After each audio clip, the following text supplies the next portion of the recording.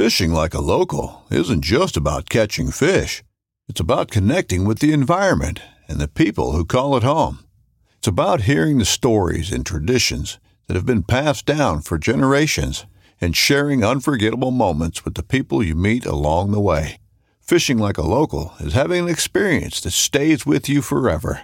And with Fishing Booker, you can experience it too, no matter where you are. Discover your next adventure on Fishing Booker. This upcoming concert season will be all about the boots, and Tecovas is your stop for the best in Western style. Tecovas has seasonal and limited edition offerings this spring and summer, including men's and women's boots, apparel, hats, bags, and more. All Tecovas boots are made by hand in a time-honored tradition with timeless styles that are always on trend. And Tecovas has first wear comfort with little to no break-in period. It's hard to find this level of comfort paired with this level of style. Stop by your local Tecovas store, have a complimentary drink or two, that's WCB style, and shop new styles. The smell of fresh leather and friendly staff are at your service. Many stores even have leather custom branding to make your boots truly personalized. And with regular live music and events, there's no in-store experience like it. If you can't make it into a store, just visit tecovas.com. That's TECOVAS.com. They offer free shipping on all boots, as well as free returns and exchanges, and ship right to your door. Go to tecovas.com and find your new favorite pair of boots today. Ray Livingstone may be a name that you're familiar with. If you're a big fan of Alone, Ray was on Alone Season 6. He's also been on a couple of follow-up TV shows, The Call of the Wild, I think a show called Mud Boots and Beards. Ray, I apologize if I messed that up. But Ray, as you'll find out very, very quickly in the beginning of this podcast and to the title of this podcast, is an African-American who has dreadlocks that speaks very articulately about the deep spirituality that he feels when he is in the woods, especially when he's in the woods hunting. As you listen to this podcast, you're going to understand what I'm about to say, that Ray just has this special something about him, the way that he speaks, the way that you can feel his exuberance of life come through the podcast. Loved the conversation. Can't wait for you to hear it.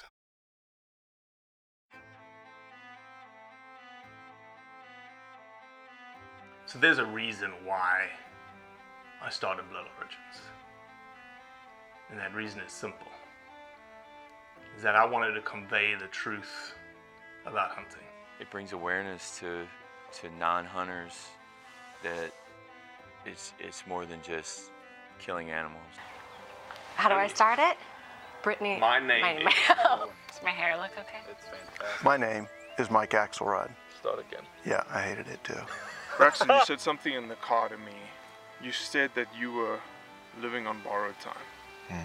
There's a perception around who hunters are, what we're supposed to be, and a feminist that works for a non-profit that is a hunter that has only eaten wild game for the last 20 years is likely not the thing that people think about when it comes to a hunter.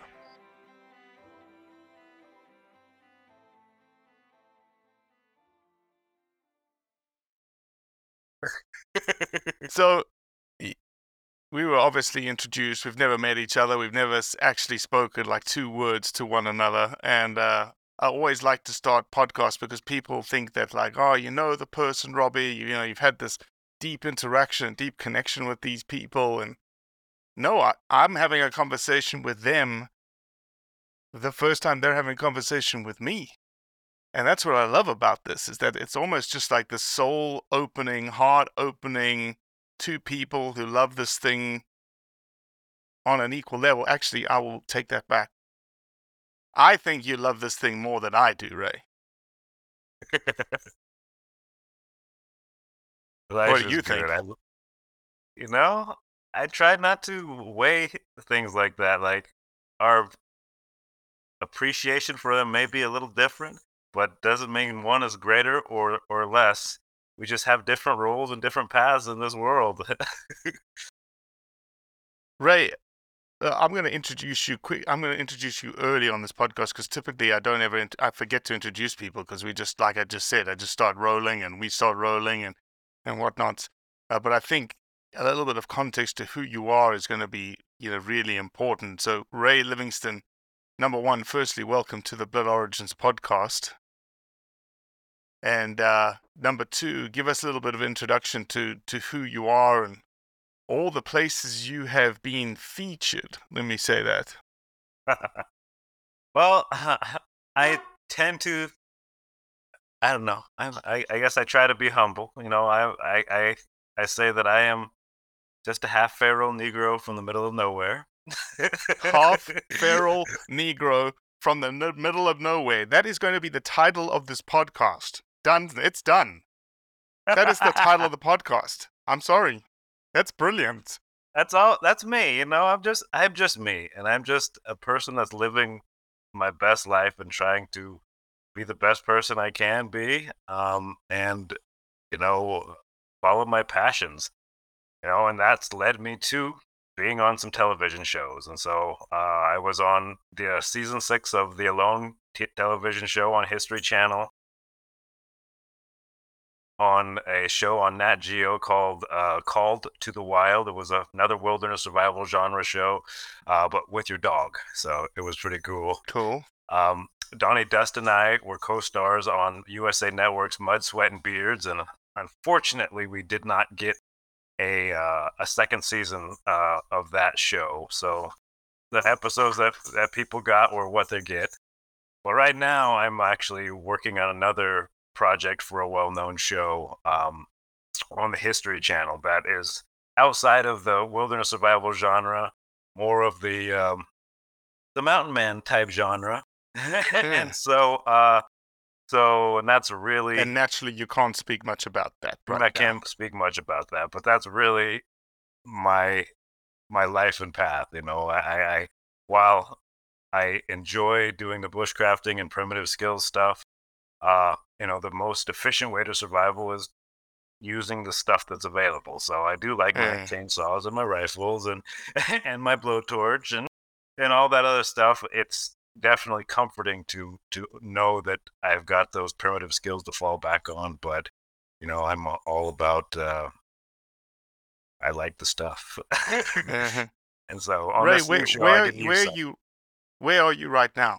Like, where's Right now, home? I'm at my home. It's in Kettle Falls, Washington. I'm about 20 miles from the Washington-Canadian border and about 40 miles from the Idaho border. So in the northeast corner of the state.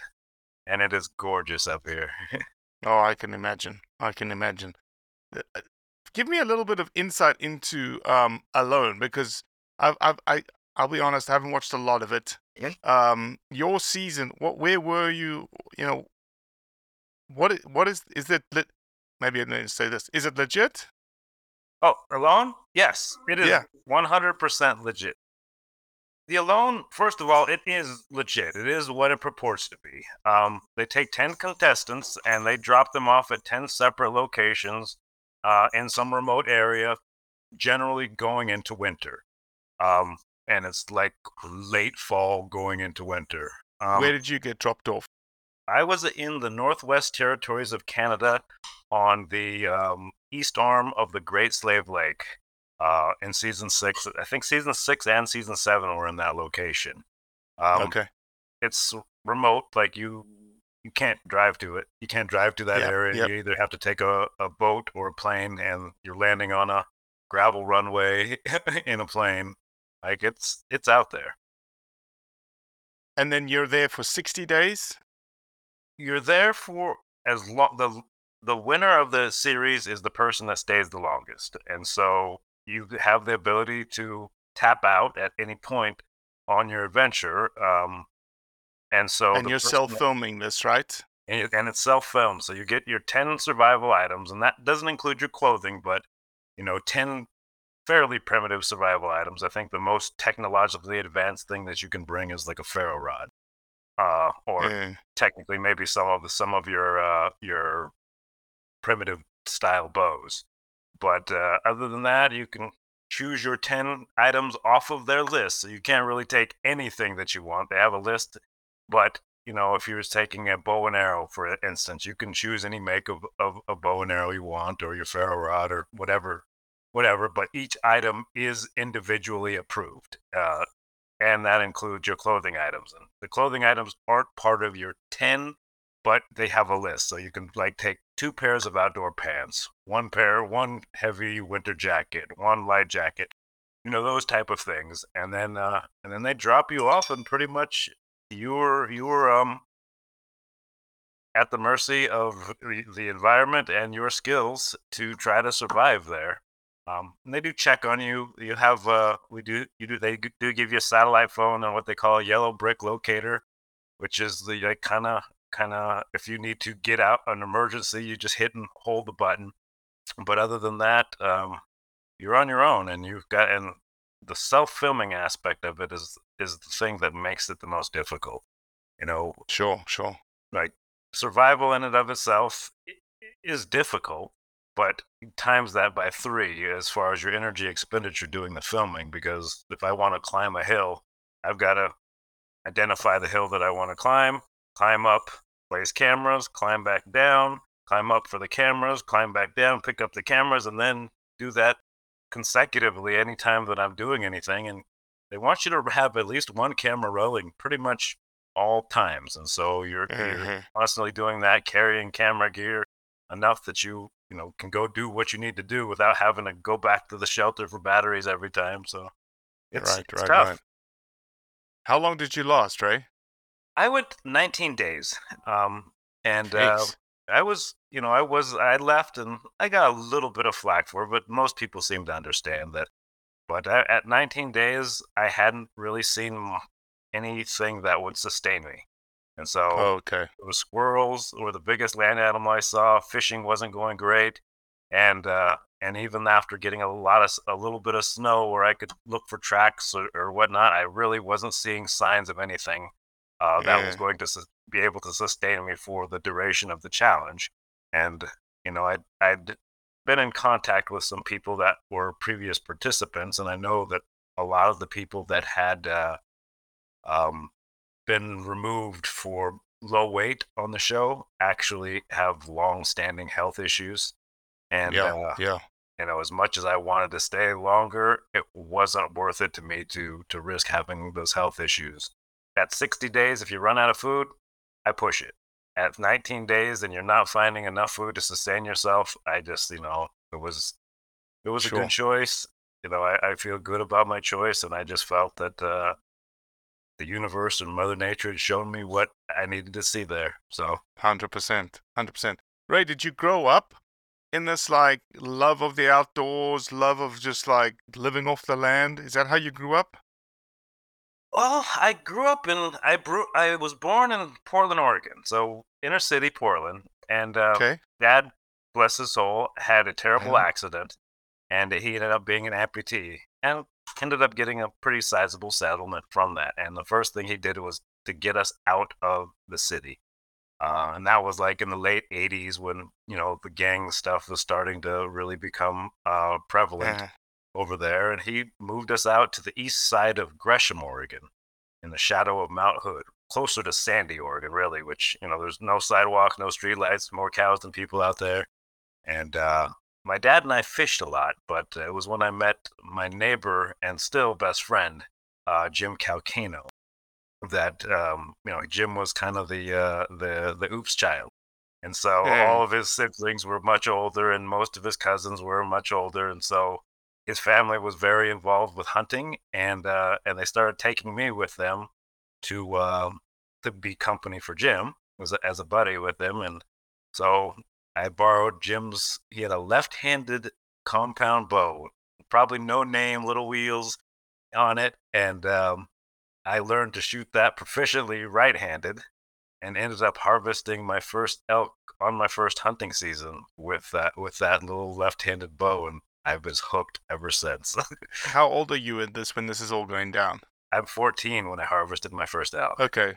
So you didn't really, did you have, when your father moved you out of the city, did you have any misperceptions about like where you were going, and these are farm folk and they, a bunch of rednecks that hunt and fish and we just don't do that kind of stuff? No, even in the city, I was always the kid that was like making bows and arrows and like making crossbows and it was like in my nature. I can't explain it. I had nobody that really was my inspiration for it. It just came naturally to me as a desire to do. And so when I got into hunting, it was, I think, 6th grade, outdoor school.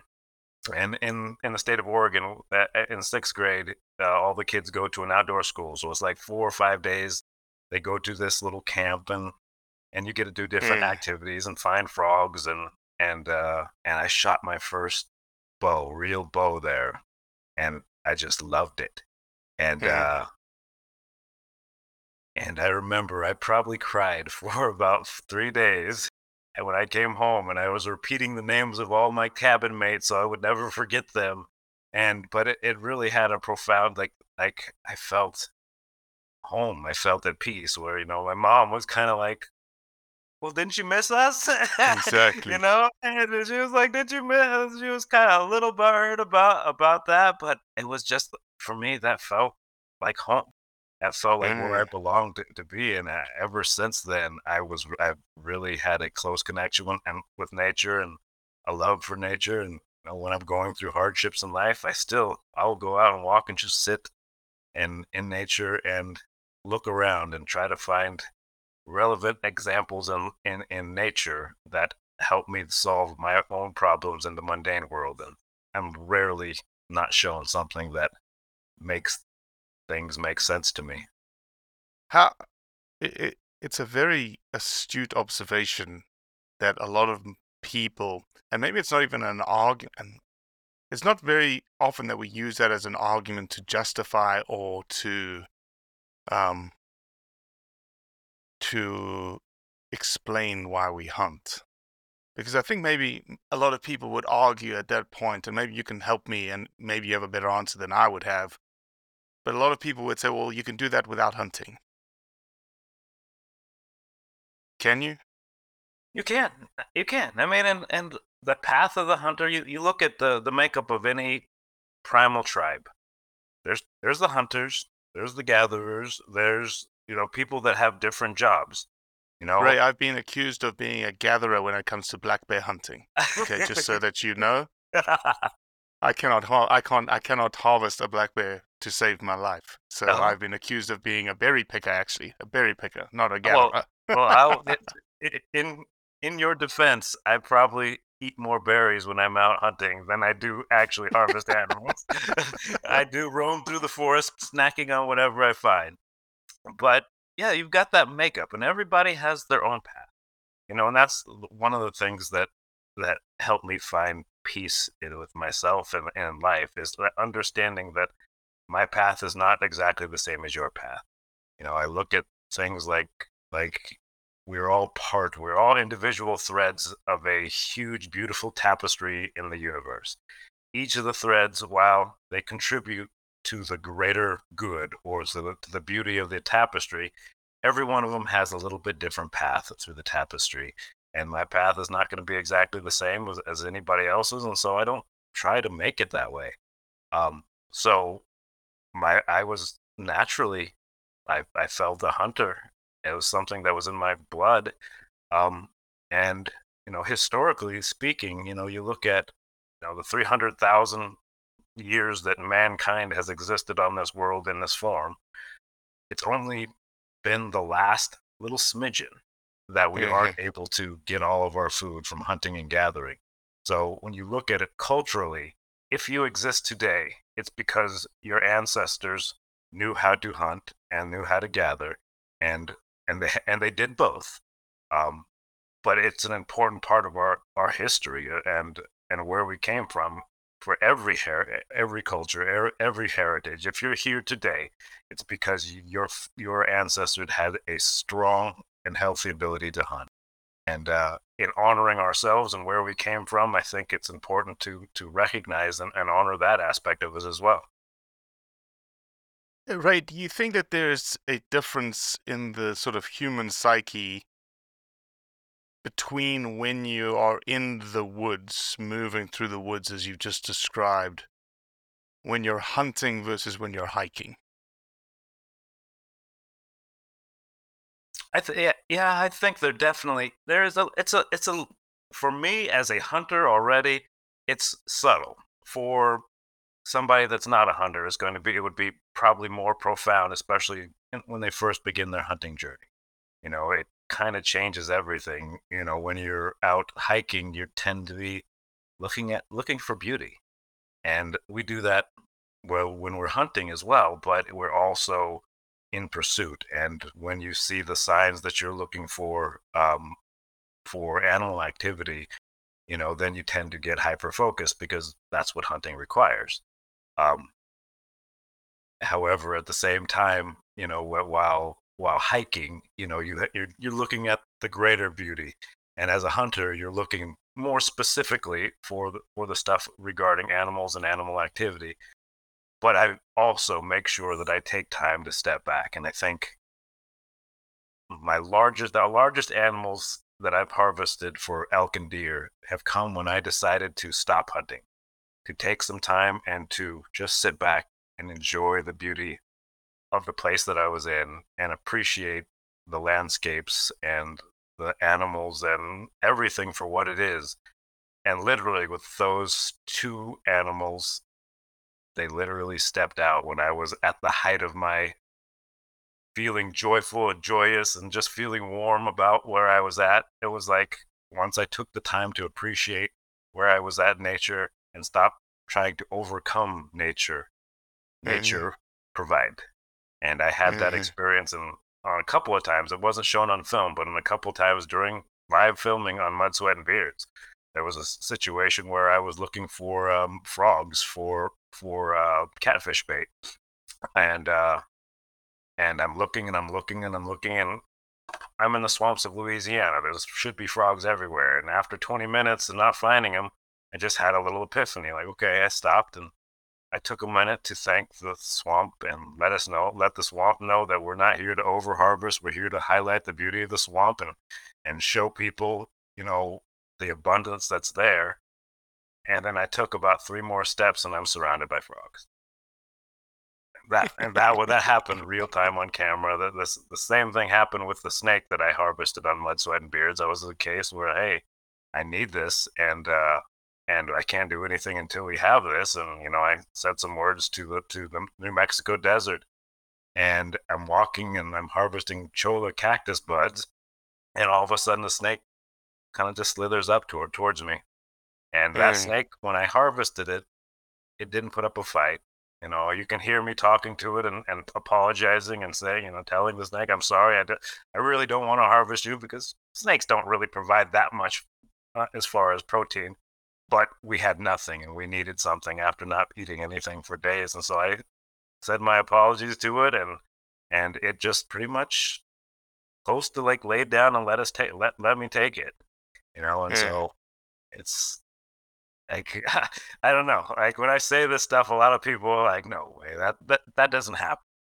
But for me, it does happen, and it happened live on camera. And if you look at, the most ancient humans on this earth right now is the San Bushmen down in the Kalahari region of Africa. And you could say that their connection with nature is supernatural, except for it is completely natural.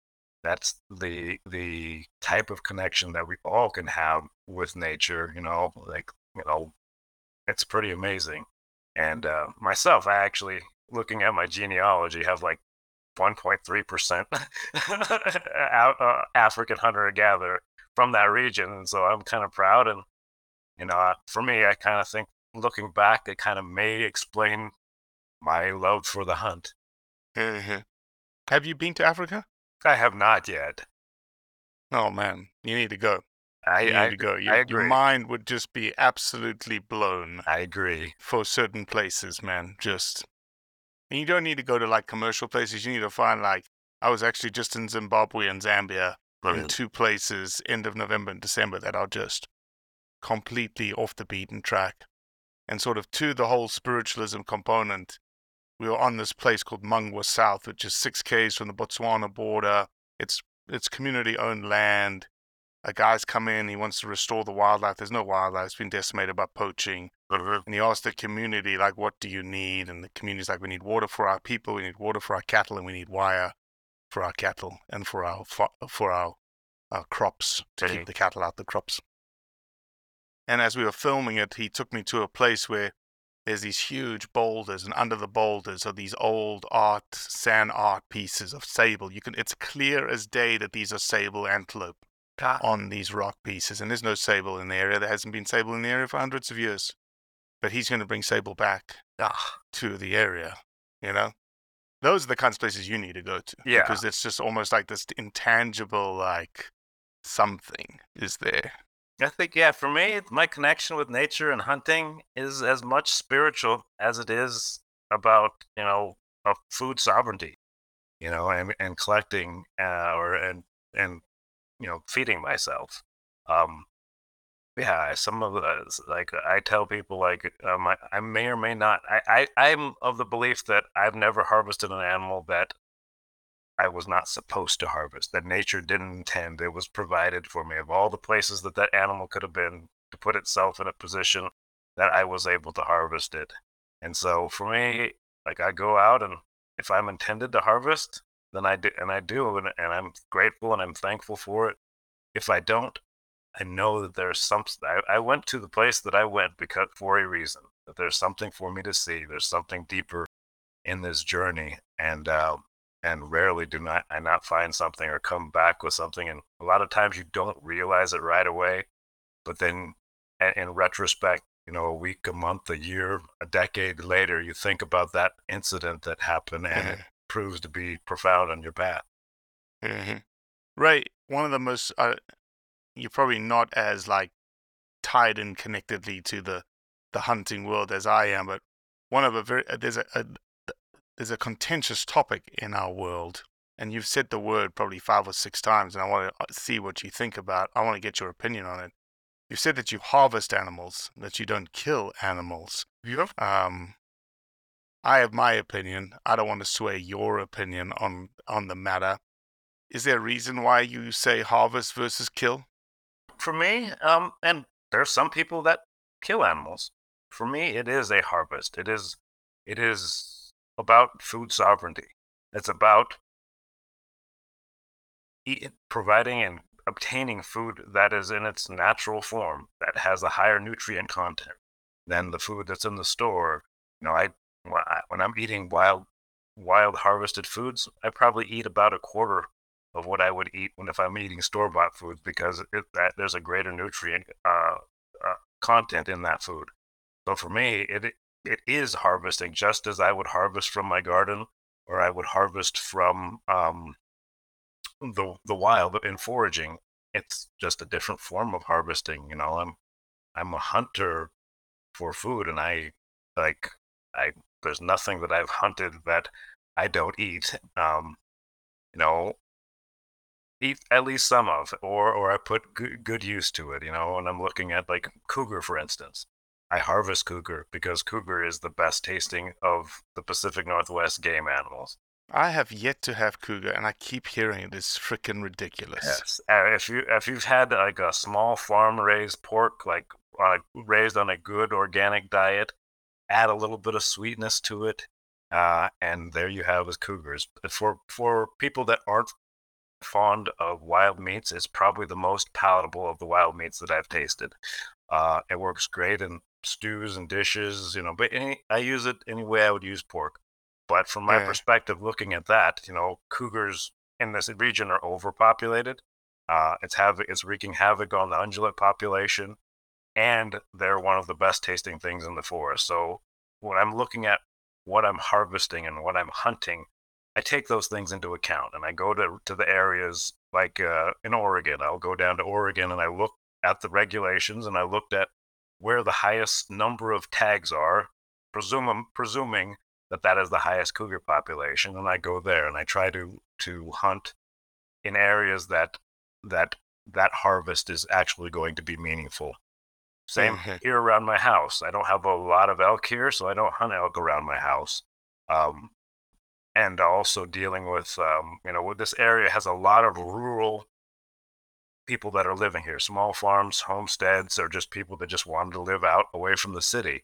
And when you get, more than 10 or 20 miles away from a major city, dealing with depredation is going to be an issue. And so, to some degree, I think like the cougars that are out in the middle of nowhere in the wilderness area living their happy cougar lives, go do it. I actually try to do my best to hunt animals in areas where they're problematic. So it serves the public interest as well as feeds me, and yeah, that's my thought on it. I don't think that, I mean, the overall cougar population or the predator population, does have an effect, but they are also just as important as our ungulates in keeping the ecosystem balanced. And so while I hunt them, when you go hunting, I know obviously you are very tied in with the survivalist movement and building your own fires and building your own implements and whatnot, but you use a rifle. Like I heard you say earlier, you've got a rifle. You will use a rifle, right? for most of my life, I was a dedicated archer. I had actually vowed at one point not to pick up a rifle to hunt with until I was too old. Vowed at one time. Until I was too old to pull a bow back. And what changed Come was on, you're not that old, Ray. Come on. What changed was actually my time on alone. And when I came back, and then soon after getting back, within a year, I moved out into the middle of nowhere. I mean, I'm on 40-acre property surrounded by nobody. And my nearest neighbor is a mile away. And looking at food sovereignty, looking at, with like through the COVID pandemic, it showed the fragility of our supply chain. It became more important to me than to keep that vow. It was more important to me to have meat in the freezer, and so and the ability to quickly and effectively harvest an animal. And so that's what I made the switch. Well, that makes sense, right? If you're looking to fill the freezer, you want to be as efficient as possible, both in hunting and in the take of that animal. So it makes complete sense. Yep. The spirituality side of things for you, Ray, is there something? Can you couch that? I know you've talked. Is it in the Christian faith? Is it a higher power? Is it God? Is it? Because clearly that is a huge component to what you're doing out there, right? Yeah, for me, I'm more of an omniist. I believe that most of the cultures and theologies and religious traditions, they define things in the way that the people of those regions understood. There's nothing wrong about that. The way that the Christian will perceive nature or the world as compared to a Native American or someone from Africa. We all have these different experiences. When I think for myself, what my belief and what I hold on to is that everybody is talking about and accessing the same source energy. Whether you call it Jesus, God, whether you call it Allah, whether you call it the great teacher or the great spirit, we're all accessing the same source energy, and we're just relating to it in the way that our ancestors or our traditions, our upbringing showed us to. So I think that there is a gems of truth. There's truth in all the traditions. I honor and respect them all.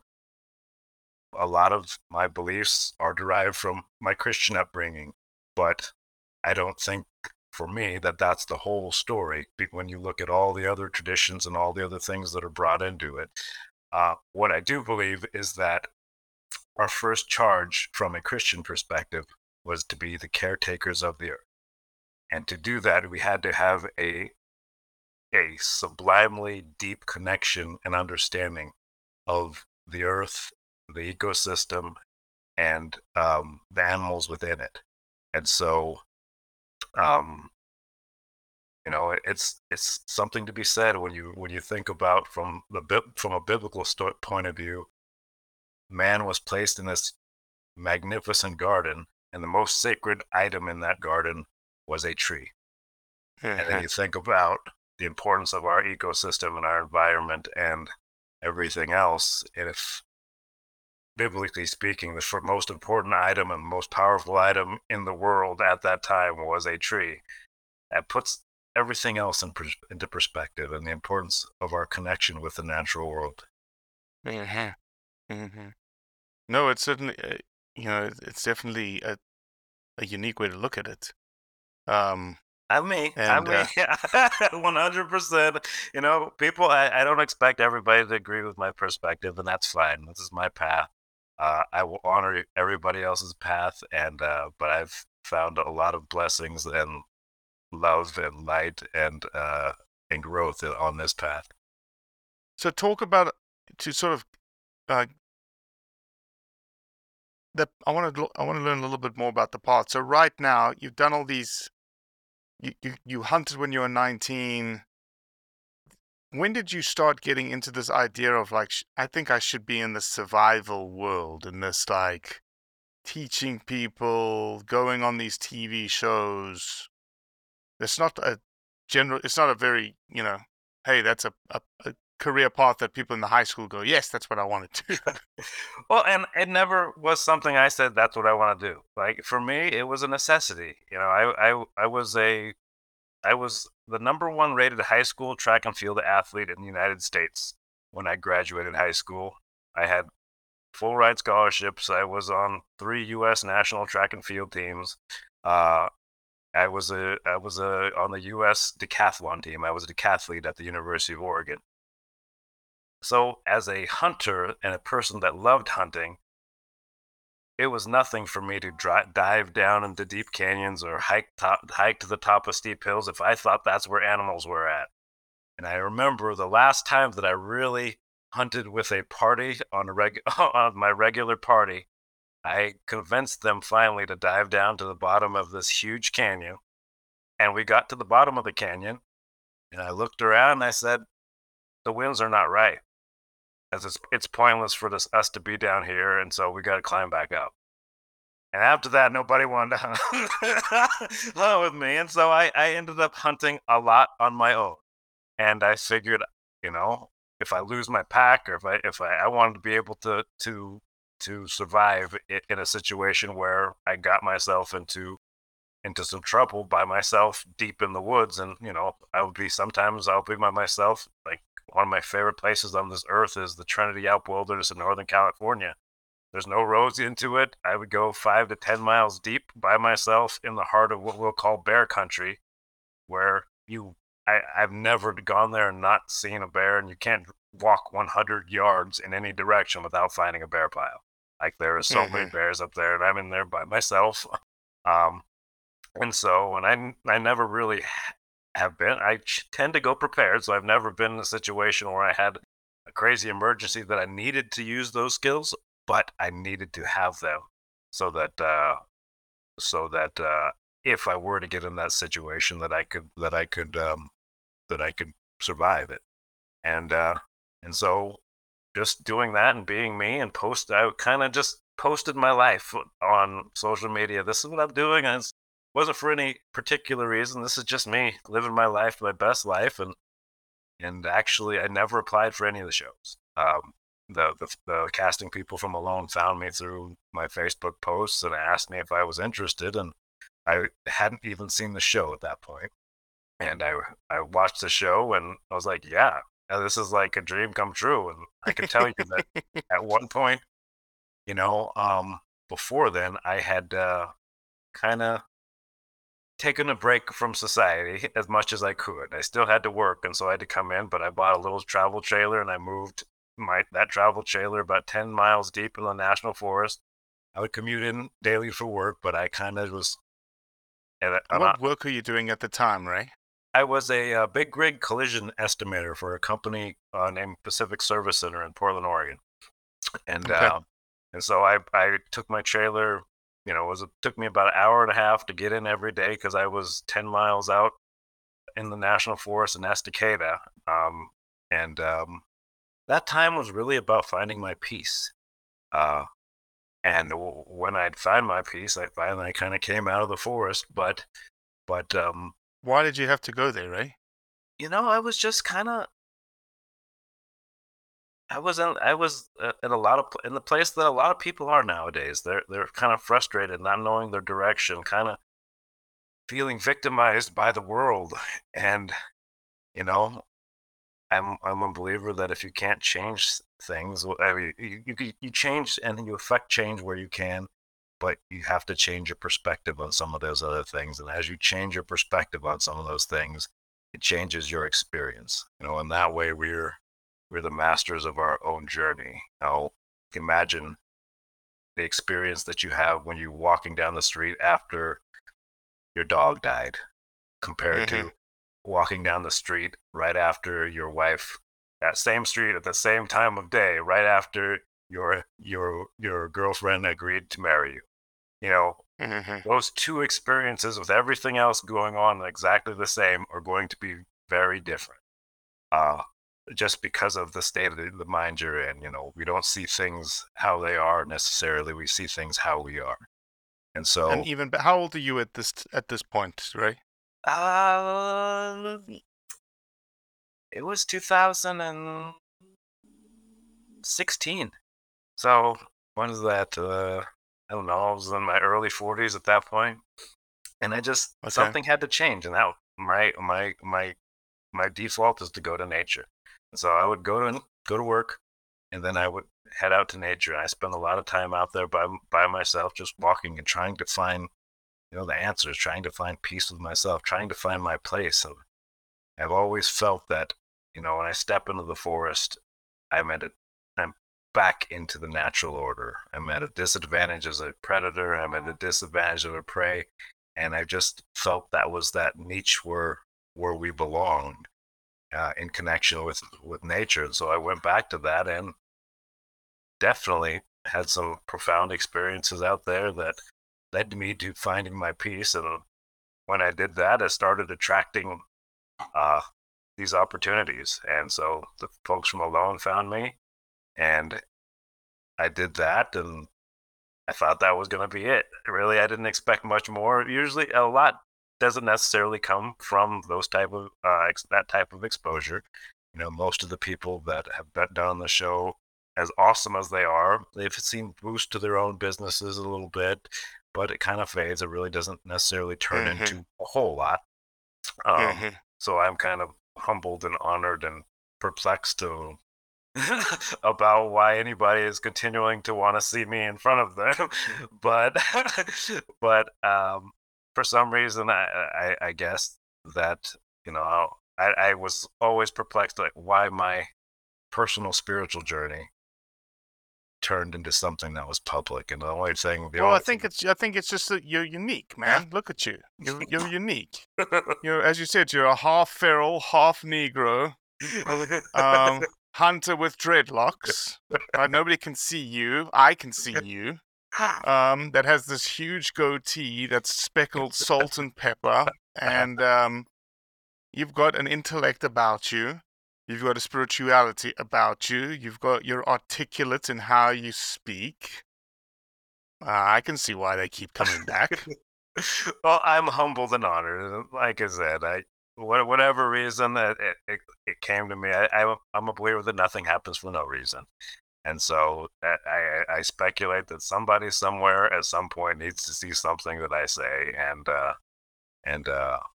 this exposure is not necessarily about me. It's hopefully it's an avenue to help other people find their peace, whatever that is on their path, whether it be through their connection with nature, which I believe is huge for help understanding your place in this world and finding your peace, or it be some other means. But it's my pleasure, my honor, and I'm humbled to be able to share my life with people in the hopes that it makes their life a little better. Right, fill in a little bit, because I'm again still super curious. Yeah. Did you were at Oregon? Was it University of Oregon? Yes, as sir. For athletics? Mm-hmm. Completed all the way through University of Oregon? Mm-hmm. And then what? Because that's 20s. You just described this like epiphany. I'm moving out when I'm in my 40s. Uh-huh. There's a huge chunk of time missing here, Ray. Yeah, well, after that time, I actually became a police officer in the city of Eugene. And I did that for about 2.5 years. And I found I didn't really like the person I was becoming. Okay. I had early marriage when I got married early to a nice woman. There's nothing. She has no faults. It was just one of those, we were early, and I had my life planned out. I need to have my 2.5 kids by this point, so I need a spouse. I need to get married, and we got married too young for the wrong reasons. And we do have a magnificent son. Like my son, I am so proud of him. But after 2.5 years being there, I was looking at people at their ugliest times. And the thing that affected me most about it was that most of the worst crimes that you're seeing people doing are committed by people that say they love the person that they're committing this horrendous crime about. And And that dichotomy just kind of stuck with me. And it's like, who can you trust? And I've always been kind of a people person, and I was getting very jaded on humanity. And so I did that for a little while. I did that for a couple of years, and then had a separation with the police department. And again, everything happens for a reason. Like I saw what I need to see there on that journey, and it still has shaped me. I can still see experience that I have there that shaped my life and perception now. And then I had some transitional work managing some bars a little bit, and then I moved into the transportation industry working for Penske Truck Leasing, and I was with them for about 10 years as a rental manager. Okay. I went into the corporate world with Penske and had a meteoric rise, and to within, I don't know, 4 years of being with the company, I was in charge of most of the rental operations in Northern California and Western Nevada. And I did that I was in Sacramento for about 2.5 years as well. And I kind of got my perspective there. Like it kind of made me start thinking about what is actually important in life, what brings you joy. And I was there, and I was making more money, but my young son was still in Oregon, so I was committed to making my parenting time. And so every 2 weeks I would drive or fly up from California to Oregon. And it didn't take long to realize that all the extra money that I'm making doing this job that's stressing me out, working 70, 80-hour weeks, driving. I put 120,000 miles on my company car within 2 years. Jeez. Like it made me realize it's not worth it. And all the extra money I'm making, I'm spending going back to see my son, and I'm still missing out on stuff. And so I made a choice. I took a demotion to get moved back to Oregon, and stayed with the company another couple of years, and moved to a vendor of PSC, or excuse me, Penske Pacific Service Center, and I started in their parts department at first, and then became a collision estimator for semi trucks.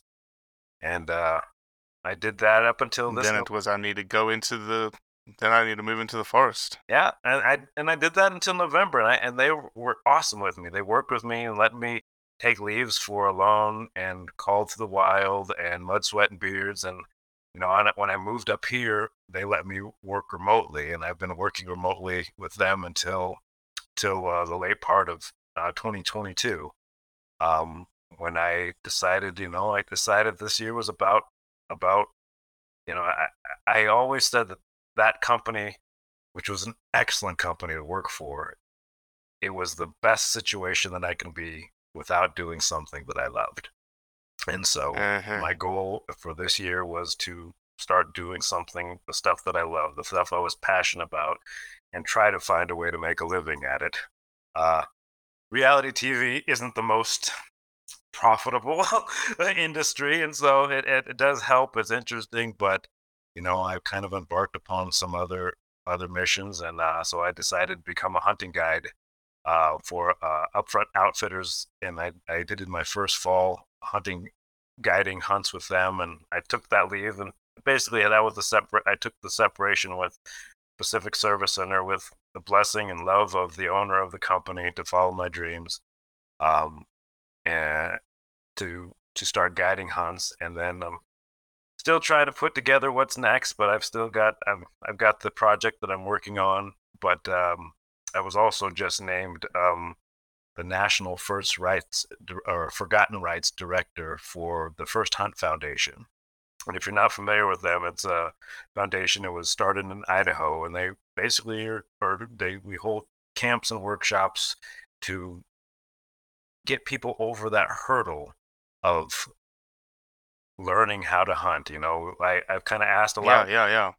Asked a lot of I people. think didn't they just get a big donate a big grant from NRA HLF?